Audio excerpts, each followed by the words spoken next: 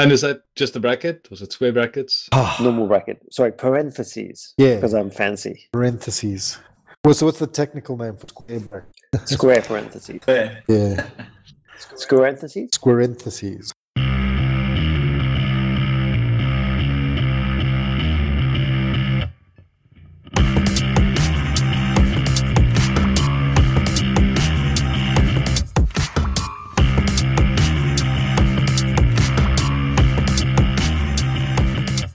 Hi, and welcome to episode 44 of the ZA Dev Chat podcast.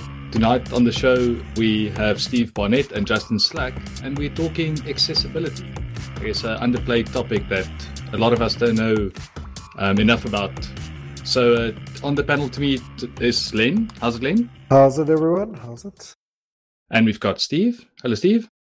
Hello there. And we've got Justin. How's it going, Justin? Hi, everyone. So to kick us off, why don't you guys give us a bit of introduction, who you guys are, what you do, and how you guys got to this path of caring about accessibility. Steve, if we start with you. Sure. So I have been working as a front-end developer for quite some time, and in the past few years, I've started doing user experience-y kind of things. At the moment, I work at a place called Codex, the waterfront in Cape Town, where I help people learn to code. And that's most of my time, but a day or two a week, I also do freelancing, front-end stuff and user experience stuff. Cool. And Justin? Okay, my name's Justin Slack. I'm currently head of design and front-end development at a company called New Media Labs. I've been working in front-end development for a very long time. My interest is in particularly around HTML and CSS more than perhaps JavaScript. And I've been interested in accessibility because I see it as part of progressive enhancement, which I'm very much of the opinion of that's the way we should be building for the web. Great stuff. Well, thank you guys for taking the time to come and chat to us. So maybe for the sake of this conversation, let's put down a broad definition of what accessibility means, especially from a web front-end perspective. Well, for me, in terms of users, which is what it always comes down to, accessibility is all about inclusive design and thinking about the choices that we make building things for people who aren't like us. And what does that mean? That might mean somebody who has cognitive difficulties or physical difficulties or vision difficulties or even hearing difficulties. Or especially locally, it might be language difficulties. Most of our country doesn't have English as a first language, but a whole lot of the web content is in English. Yeah, I want to add in there that I'm getting a little bit older now, and one of the things I notice as I'm getting older is my eyesight is deteriorating rapidly. These tiny fonts on apps, I really struggle with. I mean, when we talk about accessibility, people often immediately go to the far end of the scale. So if we're talking about vision, people assume you mean blind people using screen readers to access the web, but it's actually much more complicated and nuanced than that. People who have lower or bad vision, or like you, Len, I also my vision is going a bit as I'm getting a bit older. Or maybe you're just using your phone outside and it's really sunny, and the contrast on the website you're trying to read is a bit crappy, so you can't quite see what's going on. Right. I mean, I think I've spent way too many years indoors underneath fluorescent lighting, to be blunt. And when I go outside, I find it very difficult to see things. I'm very light sensitive as well. Yeah, the apps and things are almost unusable for me most of the time outdoors. And it doesn't help that a particularly prevalent design pattern is, light gray background with slightly darker gray text, which makes it near impossible to read. Yeah, super low contrast, right? Yes. Okay, cool. So I think we understand the point of it. Perhaps you can take us into what are some of the approaches and what are the things you have to take care of to combat sort of bad apps for people who have issues. Well, perhaps we could start with what the W3C says about accessibility via their own guidelines. Okay, great. So at the W3C, there's what's known as the Web Accessibility Initiative, and they've been tasked with coming up with guidelines and standards around accessibility. And one of the things that they've come up with, which is probably the most well-known thing when it comes to accessibility is WAIARIA. So the WAIARIA, which is the Web Accessibility Initiative, and the ARIA bit stands for Accessible Rich Internet Applications. And that's actually been around for a while. It was first published in March 2014. So it's not something new. These concerns have been around for quite a while. The name doesn't exactly roll off the tongue, but it does what it says on the tin. Okay, that's great. I never actually knew what it stood for before. I know ARIA is baked into Bootstrap. I don't know since which version they started doing it, but it's in all the examples. They constantly show you how to use these tags or these attributes on elements. You maybe, just as an example, like what would it mean if I take like a link? I don't know, you would annotate it with what's the attributes, all ARIA dash. So ARIA dash role, and then give it something. What does that actually mean? Like what assistive technologies are involved in picking that up, and what do they do for the end users? Like it's a very interesting thing, and it's constantly there in the docs. And I don't know how many people actually just copy and paste it or strip it out because they don't know what it means. Yeah, I think an important thing to do though is to take like a half a step back and to think about what is actually baked into HTML before you even have to put ARIA stuff on top of it. And one of the most important things is semantic HTML. So if you're having a button on your screen that somebody has to tap or click, you should use the button element. And if you use a button element, you mostly don't need to add any extra ARIA stuff on top. Screen readers and other assistive technologies know that that's a button because you've used the button element. Instead of some span tag that's stylized to hell with JavaScript hooking into a click. Exactly. You could use a div with 17 classes and some ARIA roles, or you could just use a button because it's a button. Now, so there is actually an ARIA role called button. So you can't say span role equals button. But as Steve has pointed out, it's not the best way to do it. It doesn't have the accessibility that's naturally built into a button. So a button, for example, when you use it, you can hit enter on your keyboard because that's built into that HTML tag. And the browser has an accessibility API that knows if it sees the button tag that, well, now I can know that when enter is hit, I must now execute some kind of I must make the button do what it's intended to do. If you go span role equals button, you don't have that because it's not part of the accessibility API. Another thing that's part of the accessibility API is this really new and strange element called A, which is used for links, which is focusable by keyboards and also has a bunch of baked-in accessibility. So you could use divs and spans and give them classes and roles and things to make them look kind of like links and act kind of like links, or you could just use a link. And what are some of the built-in accessibility that you can tack on top of a link, or an anchor to be precise? Well, for a start, it's keyboard focusable, which makes it very friendly. So tabbing through a screen or a page will focus all your A tags as you go through them. And once one is focused, you can hit enter on the keyboard, and that will then take you to where the link is pointing. You don't get that by using some other element for links. And like is it the title attribute that can also be used to the assistive technologies like read that out or signal that to the user somehow? This is a bit of a tricky issue, actually. You would think that the title attribute would be great for accessibility, but it can actually cause trouble with screen readers, where it can override existing functionality, actually. Sometimes you can add what you think is really accessible, but it actually ends up not being, it's not giving, because of the way in which some screen readers work, they actually get stuck on things like title attributes. So it's actually recommended not to use the title attribute on the link, even though that sounds counterintuitive. But it boils down to using the simplest version possible of a thing. So with a link, for example, you want to add a bit of text to tell the user what the link is or what it does or where it goes. Well, you have that, the link text between the opening and the closing of the anchor tag. That's right. So something like click here is not a useful link in terms of accessibility, because the screen reader is going to read click here. It's not really going to tell a person where that link is taking them because it's not descriptive. And I thought that's a trick only for SEO, is to have the keywords and the links to boost the rank. We do not speak of the SEO. That's just, I learned that click here is bad practice. And it just makes sense if you stop and think about it. It probably means your sentence or your navigation is poorly structured in any case. Well, one of the nice things about approaching accessibility as universal design or inclusive design is that you do get some other benefits from it too, and one of them being better kind of SEO-ness, I guess. So I'm curious, while we're still in the normal HTML realm, before we start going to the WAI initiative stuff, what other HTML elements are there that's useful from a semantic accessibility point of view?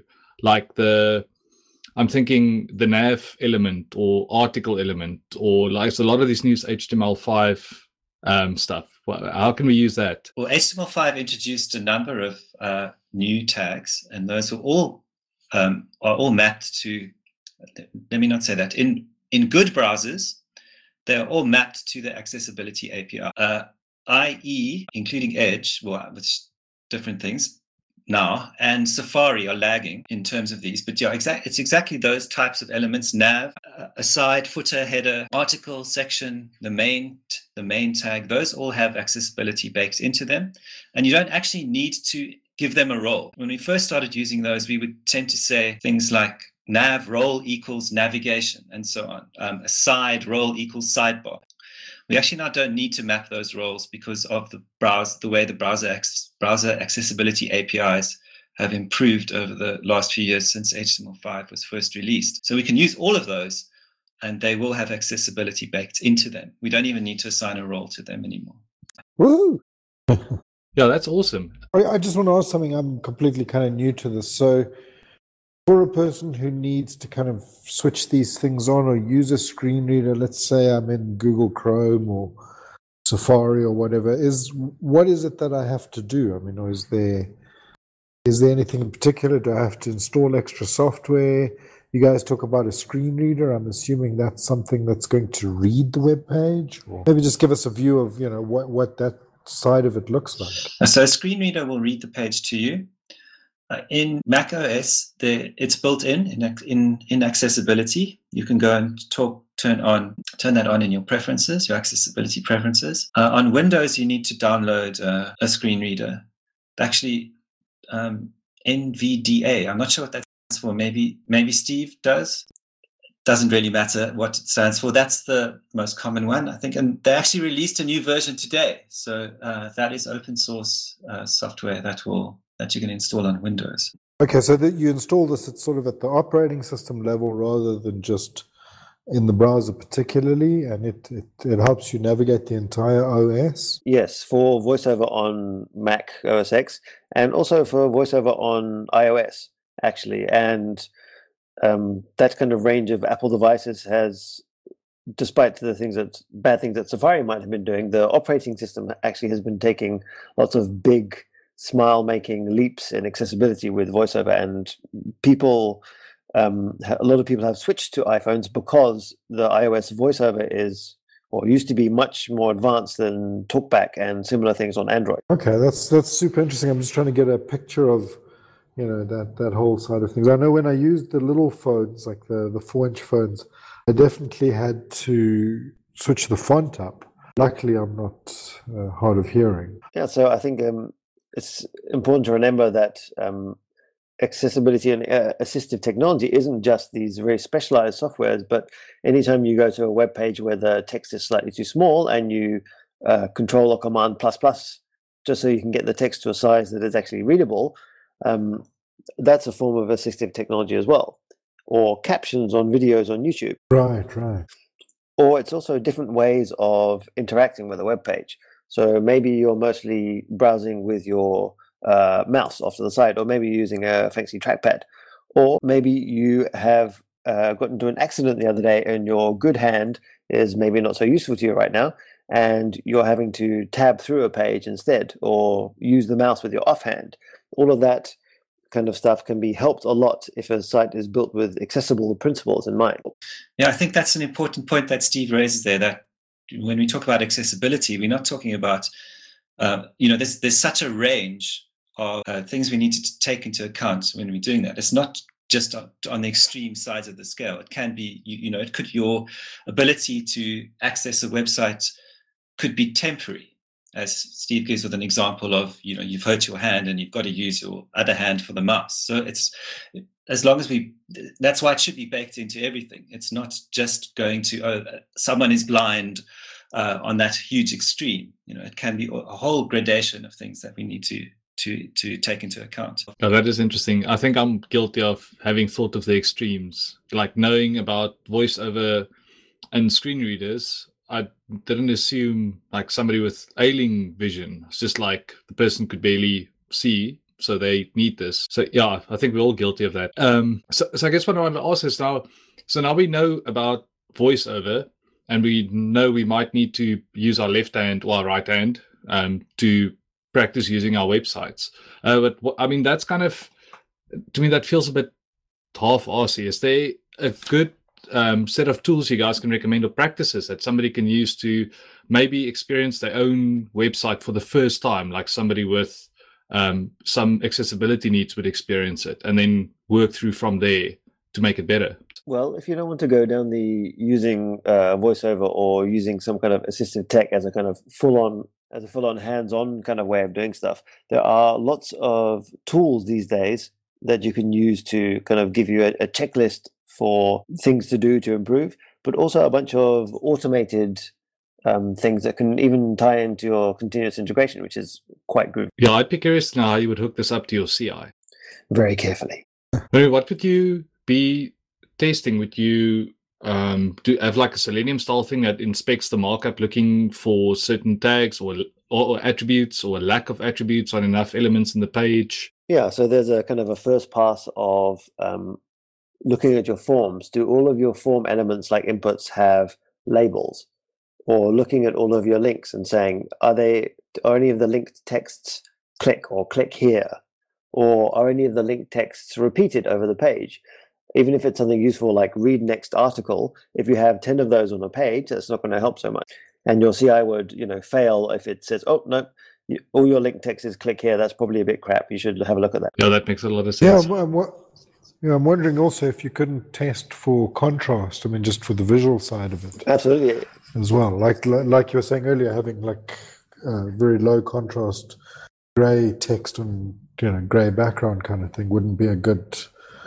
Yeah. I mean, color on the web is its whole own kettle of pain. You've got color contrast to think about, color blindness to think about. Right. So I guess that the color blindness thing means there's certain combinations of colors that just wouldn't work. And this is before you even get into cultural stuff of red means danger in one culture and lucky in another culture. Oh, really? Yes, red.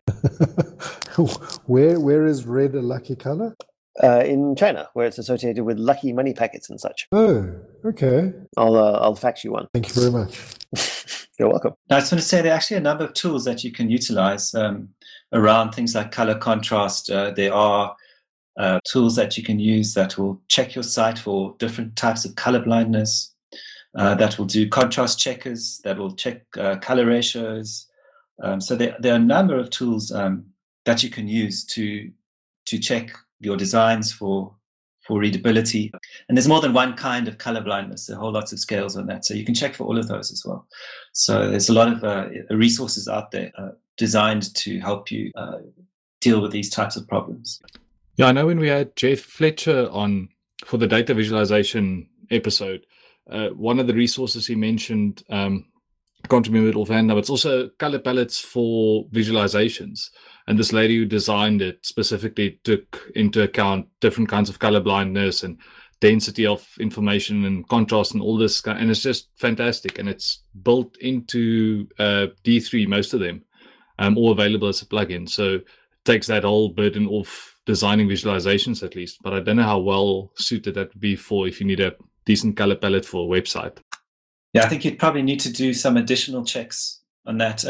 Interestingly, there's a Chrome add-on actually that for the inspector that will do an accessibility check for you in the browser right there. And it checks a number of things related to HTML tags and structure and contrast as well. So you can just add that to your Chrome dev tools and have something right there while you're building your sites. One of my favorite things about color and the web is being careful to not use just color to communicate something. Like if a bit of text changes from kind of dark red to light red or from blue to green, not everyone's going to see that. So you need to use something else as well, like adding a border or changing the font weight or something quite different. Yeah, you can't just rely on color to convey what you want to convey meaning. And that's something that we tend to do, designers tend to do, is we'll make it this color because it means this, but you don't even know if someone's going to see the color the same way you're seeing it. Some other lovely things to give us more headaches when we're building things is putting information only behind a hover, because nobody uses touchscreens, right? Right. I guess that is frustrating sometimes on using a mobile browser, that you need to figure out what you can likely tap on and, have something magical appear. But then at the same time, you need to double tap it to actually get the buttons to work. It's flippin' annoying. And again, it's a continuum. So it's like, we're not saying, you can never put anything behind a hover, but any important information should be immediately visible, and anything that's behind a hover should be classifiable as optional information that the user won't need to get their task done. I think that's a really good principle. Thanks. So I guess I want to swing it a little bit just away from the tech for a moment, just to kind of back to the scope and the challenges and the requirements of this. Is there anywhere in the world where this stuff is legally required, that you need to be accessible for a certain class of user that you guys know of? As far as I know, in the UK, it is required. There was a court case, it was quite a while ago, maybe even a decade ago, about an online examination that was not accessible. And the person with disability tried to write their exam and couldn't. And I know they took that institution, there was a case around that, and there are accessibility guidelines now in the UK. I'm not sure exactly what the legality around them are. The EU as well, Australia, I know of. And I would be very surprised if the US didn't have a whole bunch of... I was just going to mention, and the US as well, there are, but being a federal, from a state-by-state basis, there are accessibility guidelines that are gazetted, or whatever the equivalent of that would be. Gazelled, if it's local. That was an animal joke. So I guess you could probably say it's only a matter of time before this has to become standard practice for all of us. Yes, I think that's true. I like to look at it in the way we used to look at responsive design a couple of years ago, where we would say, okay, there's this new cool thing, responsive design. Do you want us to do it for you? Now we look at the responsive design as a given.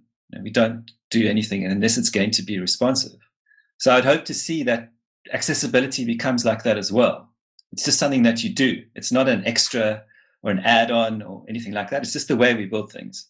So that's, and I think there will be legislation at some point. So I think it, as I said, needs to just become a given. We don't add it on or think about it later. We build with it in mind. And I think a big part of that is on us as developers and designers to push from the bottom up to get this into our work, because the legal stuff will give us the top-downy kind of push, but we need to take steps, and we need to tell more of our colleagues about it and tell more of our bosses about it, about why accessibility is important and why it's going to end up with us having better products for more users. And accessibility doesn't only benefit people with disabilities or who have difficulty accessing the web. It benefits everybody, because if you're building your sites or your apps with accessibility in mind, you're automatically following the correct standards. You're keeping page size down. You're thinking about contrast. You're doing all those types of things, and that benefits everyone. It's not so. It makes sense to do it. Not just we must cater for people who might not be able to access it. It's caters for everybody, and it's of benefit to everybody. And those are the kind of things that we can sell to the bosses. I mean, to ourselves, we can ride the line of, well, it's the right thing to do, but that's often quite hard to sell to the business, right? Yeah, but creating a better product, makes for an easier sell. And I guess one thing I didn't think to blanket under accessibility, like we mentioned a bit earlier in the show, was the multilingualization. What's it? M10N, multilingualization. Internationalization, yeah. And it makes sense kind of in a way to put that under the same thing, because it's just about making your content more accessible. It's not about disabilities. I think that's kind of, I came into the school with that thing in my head, that accessibility is for disabilities, but it's much more broader than that. Yeah, I mean, if you're providing video content, if you can provide captions, that means someone who's listening to it that isn't the first language speaker of the language of the video can catch up and kind of understand the content a bit more easily, perhaps. And if you're reviewing all of your written content and you go through it and you write it in more kind of plain language rather than using lots of technical terms or jargon, everyone's going to understand it a bit more easily, not just the people who aren't experts in the domain. Yeah, and I think even a flip side would be if somebody wants to watch a video, but they're in a noisy place, like on the Gautrain, and they don't have their headphones. If it's got closed captions, they can just watch it and read the captions. I know I do that with Facebook videos. Like, it's annoying. It's just this noise. The sound's just off, but then sometimes the people put in the subtitles, and it's very easy to just follow along and laugh. I just read this book, Design for Real Life. I don't get a commission on this, but it's all about stress cases for people using your websites and applications. And it takes this kind of route that we're talking about as it's not just about accessibility, it's about inclusive design or about universal design, and thinking, you know what, somebody might be in a bad situation and need to use our stuff. How can we build our things to make it easier for them to do what they need to do, maybe in a hurry or when they're upset or something else? I love that term, inclusive design. And yeah, it's a great way to think about these things. And I think for me, inclusive design helps me remember, or calling it inclusive design helps me remember that we are talking about this continuum. You know, we're not just talking about the far ends of a spectrum. We're talking about everything in between, which is at the heart of lots of other things like progressive enhancement and even responsive web design, which is mostly about squishiness and layouts, but it's like, it's not mobile, tablet, desktop. You know, you have got everything in between. Yes, and it's about including those screen sizes and giving them access to the content. And if you've got it kind of working right, it scales out all the way to a 40-inch TV as well, even if it's a crappy browser that runs on the TV. You just, that little bit of effort gave you just increased your audience so much more. Yeah, that's right. And it's about performance as well as an accessibility tool. You can, if your site has poor performance and it can't download and someone's on their terrible 3G connection, that's an accessibility issue. So it encompasses all these things. It's not just people who use a screen reader be able to hear what the structure of our content is. It covers a whole range of these things. And if we're going to talk about performance, we should talk about images. And from an accessibility standpoint, that means alt text. Yeah, it's a very simple thing, and it's so often ignored or implemented poorly. The alt text is there, but it's empty. So it passes the validator, or there's one word in the alt text that doesn't really describe the image. So the screen readers can obviously handle alt text better than the title attribute, because I guess for me, they kind of fell in the same class, well, before this talk started. And I wanted to ask, then does the same go for if you bump up to the new HTML5 stuff? If you put in fig and caption with an image in there, do they handle that beautifully if you do your work right? Yes, they do, because that's already telling the screen reader that an image is going to occur now, and then you're linking the caption to the image. So semantically, they are linked, fig caption, figure, and the image itself. So yeah, much, much better than just putting in an image. I mean, even this alt attribute, which has been around since the year dot in HTML, is a nice example of a thing that we often think about just for accessibility purposes, but it has other benefits too. You're loading a page which has a whole bunch of images. Halfway through the page, your connection craps out. Half of the images don't load. But if you've got good alt text written for those images, the information from those images is still conveyed. Oh, I didn't even think about that. It's been a while since I've seen the broken image icon, i.e. I don't even know how the browsers... #mind blown. I don't even know how the browsers show it these days. I'll have to go test. No, I was just going to say, somewhere to see that in action is in an HTML email where you have images turned off, and you can see if people are using their alt tags correctly. I've seen a few funky experiments of people doing fancy stuff with even styling the alt text, especially in HTML emails.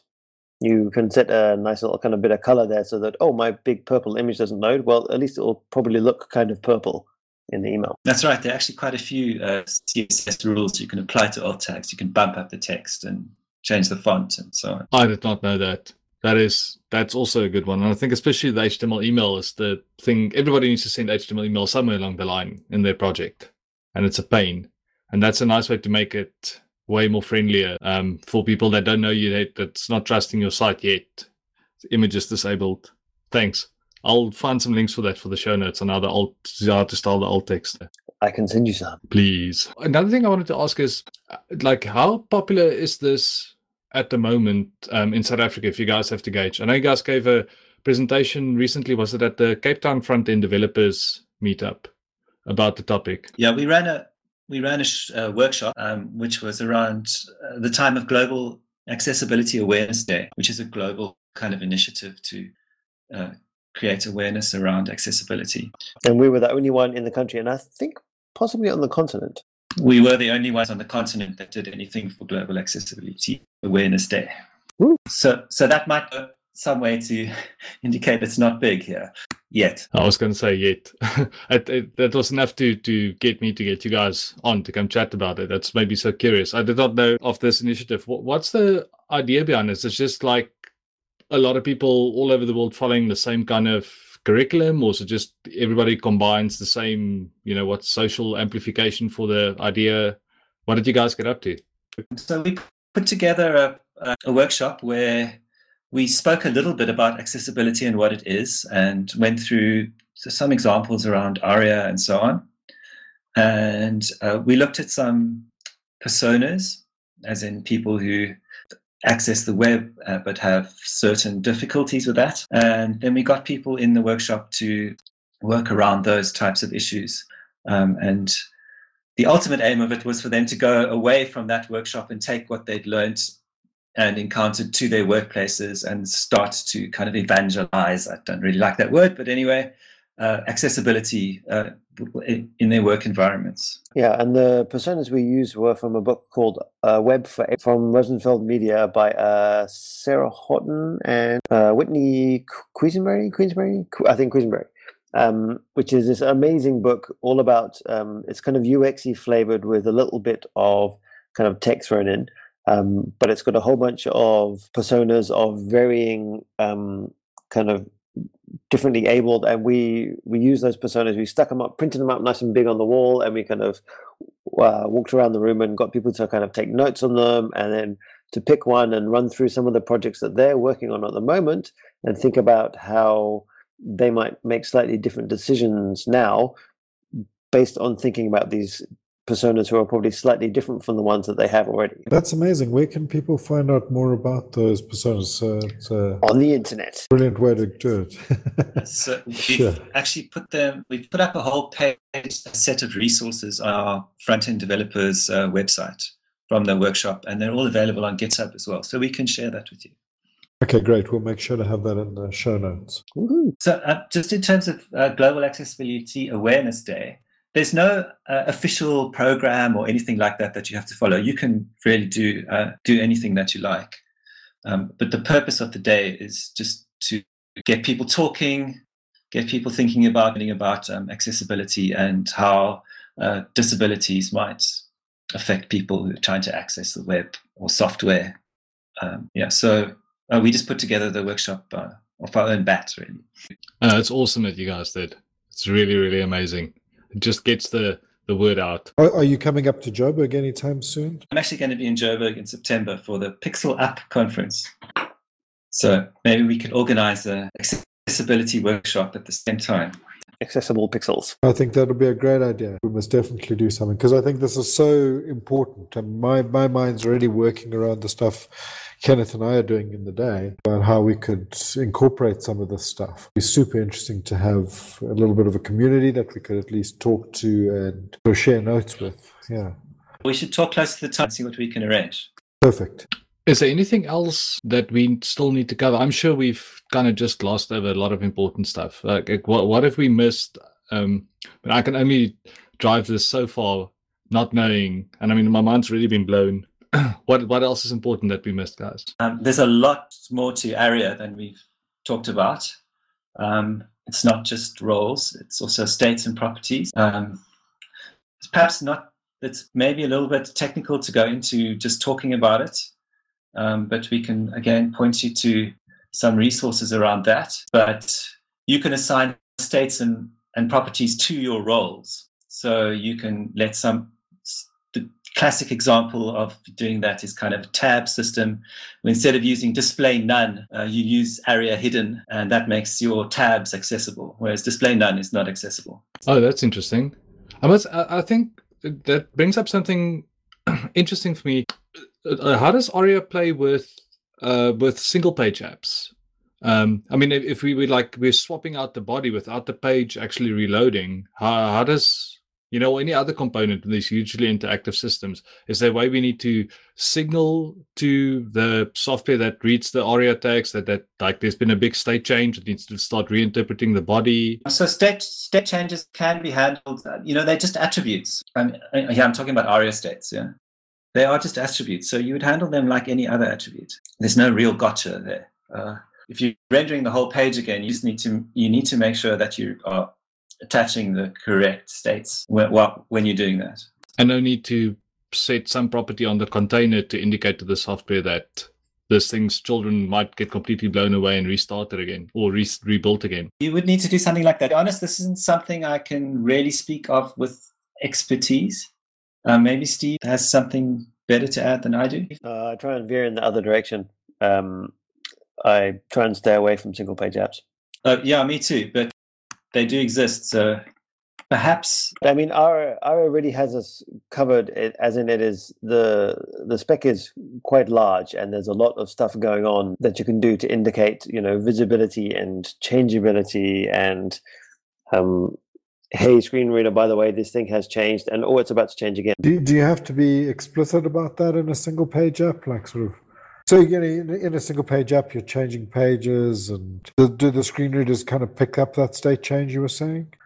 Yes, but you do need to be careful because you don't want to be too interrupty. So one of the other one of the many kind of guidelines for the accessibility stuff is to not make stuff time-based, because if somebody is scrolling down your page using their screen reader and then you've waited 5 seconds and then you pop in some kind of modal or something which then gets announced, it breaks right in the middle of the flow. I mean, it's annoying enough when you can see it, but if it's kind of interrupting your scrolling down the reading of the page, it's like, what is this thing doing? Get out of my way. Yeah, that is a particular kind of evil, right?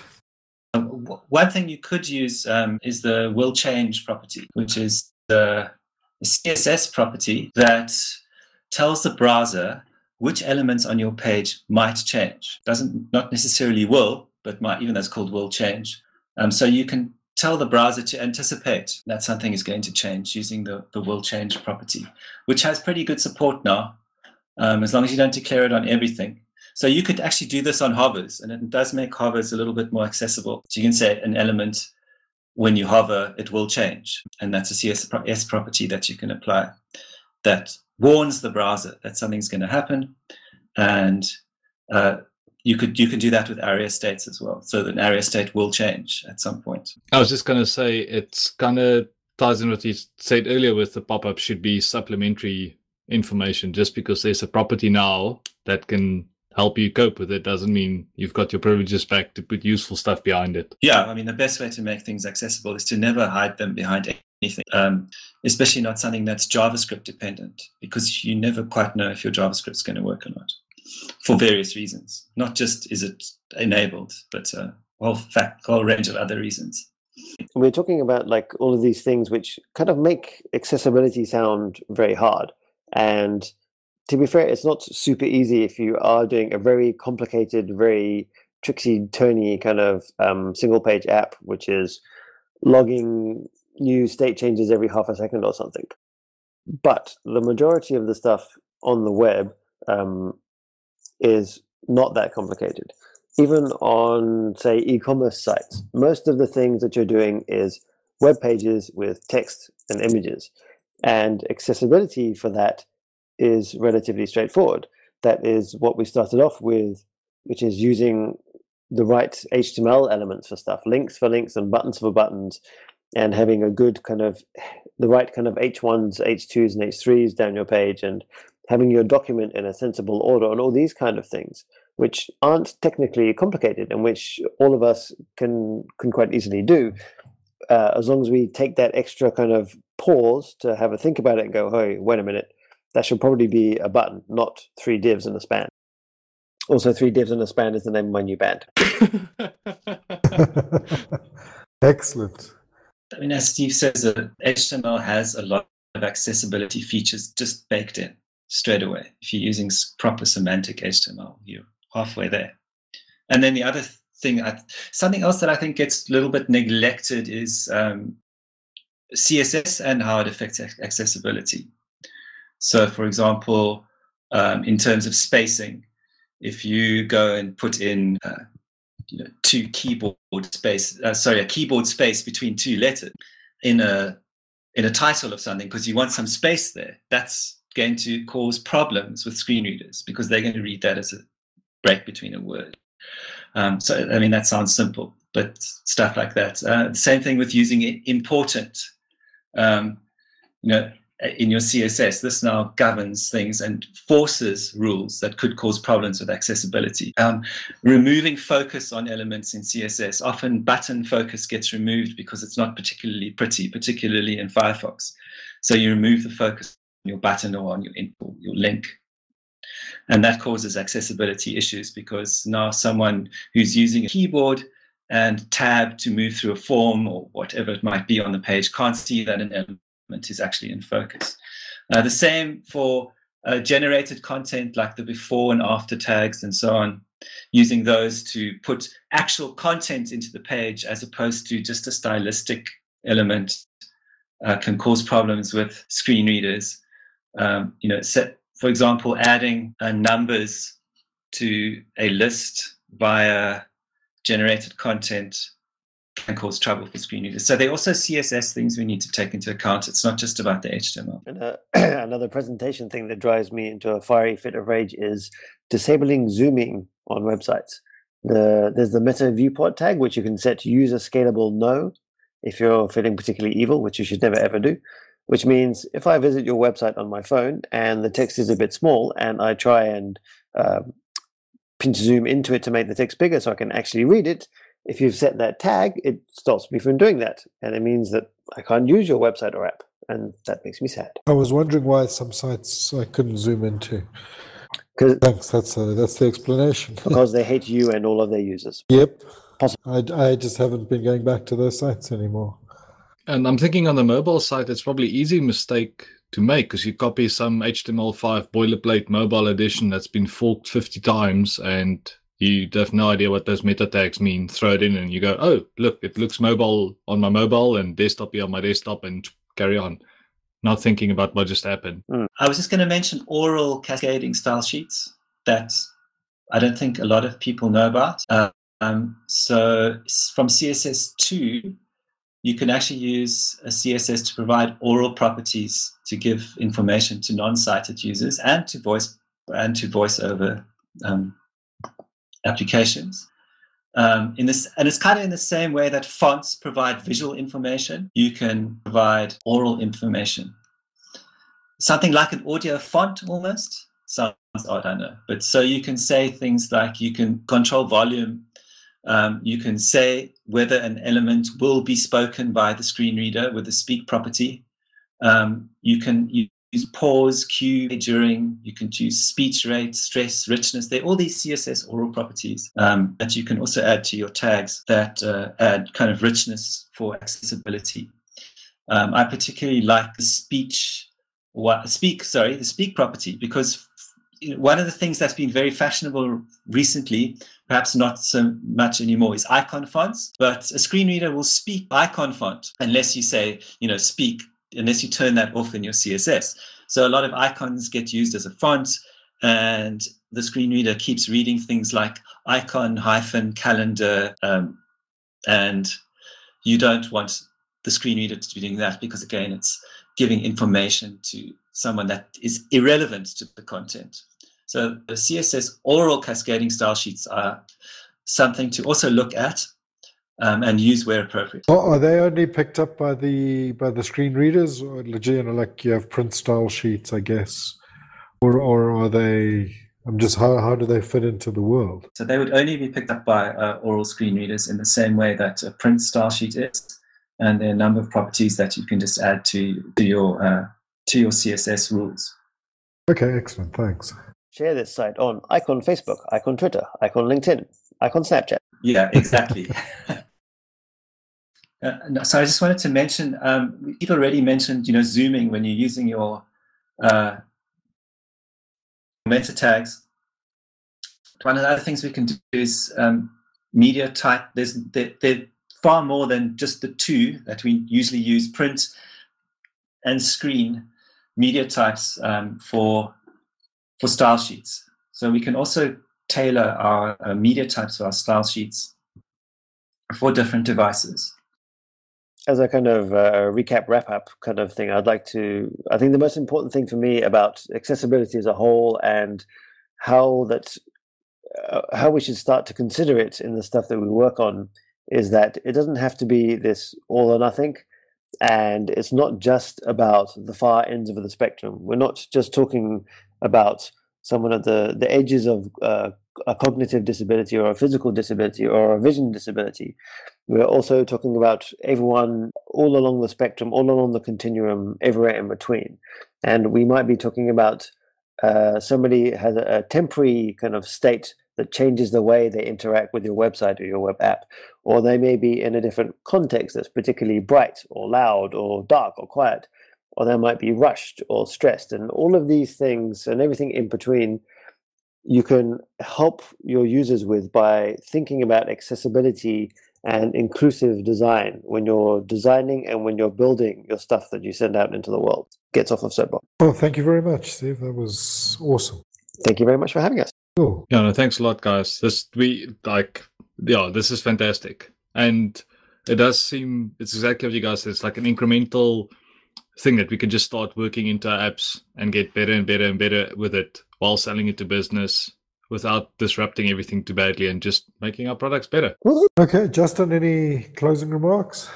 Just to echo that, I'd like to see this as an integrated process in what we do, and not an extra, not an add-on, not we'll consider it later once we've finished everything. It's just, this is how we build things for the web, and it's integrated into our processes. It's part of the way we do business.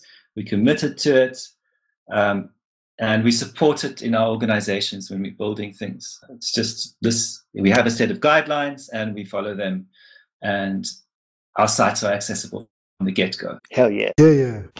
Cool. So with that, let's get into some picks. Len, do you have any picks for us? Just started looking at Datomic, the closure database. I'm finding it super interesting. So if guys want to see what an immutable data store looks like, have a look at Datomic. Steve, any picks from your side? There's a new tool or newish tool doing the rounds called Tenon, TENON.io, which is an automated accessibility checker, there's a couple of similar kind of tools doing the rounds, but this one is quite kind of full-featured, and I think it's Carl Groves is the person who runs it, and he writes about accessibility a lot, so he's also interesting to check out. Nice. Justin, any picks from your side? Yeah, also related to accessibility is the latest version of NVDA, which I now know what it stands for, is Non-Visual Desktop Access. And that's a free screen reader, which you can download and use to test your websites. That's NV Access is the people who build that. And then this is something that's really old, but I push it all the time. And it's HTML5 Outliner. And this is just a tool that will take your HTML document and will check that you've outlined it correctly. And this is crucial for accessibility. So it basically looks at, are you using section, article, div, H tags in the correct order? Are they structured properly? The screen reader can easily read the structure of a document, which is just as important as the content for screen readers. So that's the HTML5 outliner. It gives you like a little mini table of contents of your page. That's right. And very handy to see if you're using section is a particular thing that people use incorrectly. You must have an H tag in a section, and this will sort it out for you. Oh yeah, that sounds really handy. Thanks. And then I guess just from my side, they were around the Global Accessibility Awareness Day. The Ember community did a bunch of work and had a bunch of presentations and made an Ember A11Y add-on. I'll put a link to it in the show note that helps manipulate the ARIA roles, as I understand it, for to help screen readers as you progress through an Ember app. And I think it's a fantastic idea, and I hope the other single page app people communities pick up on this. And then just another tool, I think I might have picked it before on the show. It's for Mac. It's called Flux, or f.lux. This tool at night under synthetic light adjusts the screen temperature of your monitor, so it goes like all yellowy instead of like this harsh blue. So you get tired while you actually work in front of the machine at night, which is a good thing, and it's like less strain on your eyes. And iOS since 9.3 has the same thing built in with Night Shift, where if you enable that, as the sun sets, the screen starts warming up, so you're not blasted that that harsh light in your eyes. If you do work with color though, so if you're a designer or video editor or something like that, it's obviously going to interfere heavily, or if you want to watch movies on your laptop. But it's a fantastic tool and really helps me a lot. Well, Flux is a good example of how somebody might be viewing your website differently to how you expect. Yes, I must say. If you switch it, especially at night, if I've switched it off for some reason or another, or like VLC, it's said to be disabled for VLC, it's like looking into the sun suddenly. It's bizarre. So yeah, that definitely, it changes color dramatically. And I don't even have it set to become that warm as it can go. So yeah, I didn't even notice I was doing something that could affect accessibility. Thanks for pointing that out. Yeah, guys, this was fantastic. Thanks a lot for your time. I learned a lot. I hope the listeners learned a lot, and I hope people take this stuff to heart, and that we can start growing this awareness, get people to embrace that we need to do this inclusive design. I really like that term, and I hope it sticks. And I'm sure Justin will say the same, that I'm very happy for anyone to hit me up on Twitter with questions about accessibility. Yes, me too. Anytime. Cool. Thank you so much, guys. That's super interesting and helpful. Well, thanks very much for having us. It's only a pleasure. Cool. Thanks, everyone. Cheers. Bye. Cheers. Well,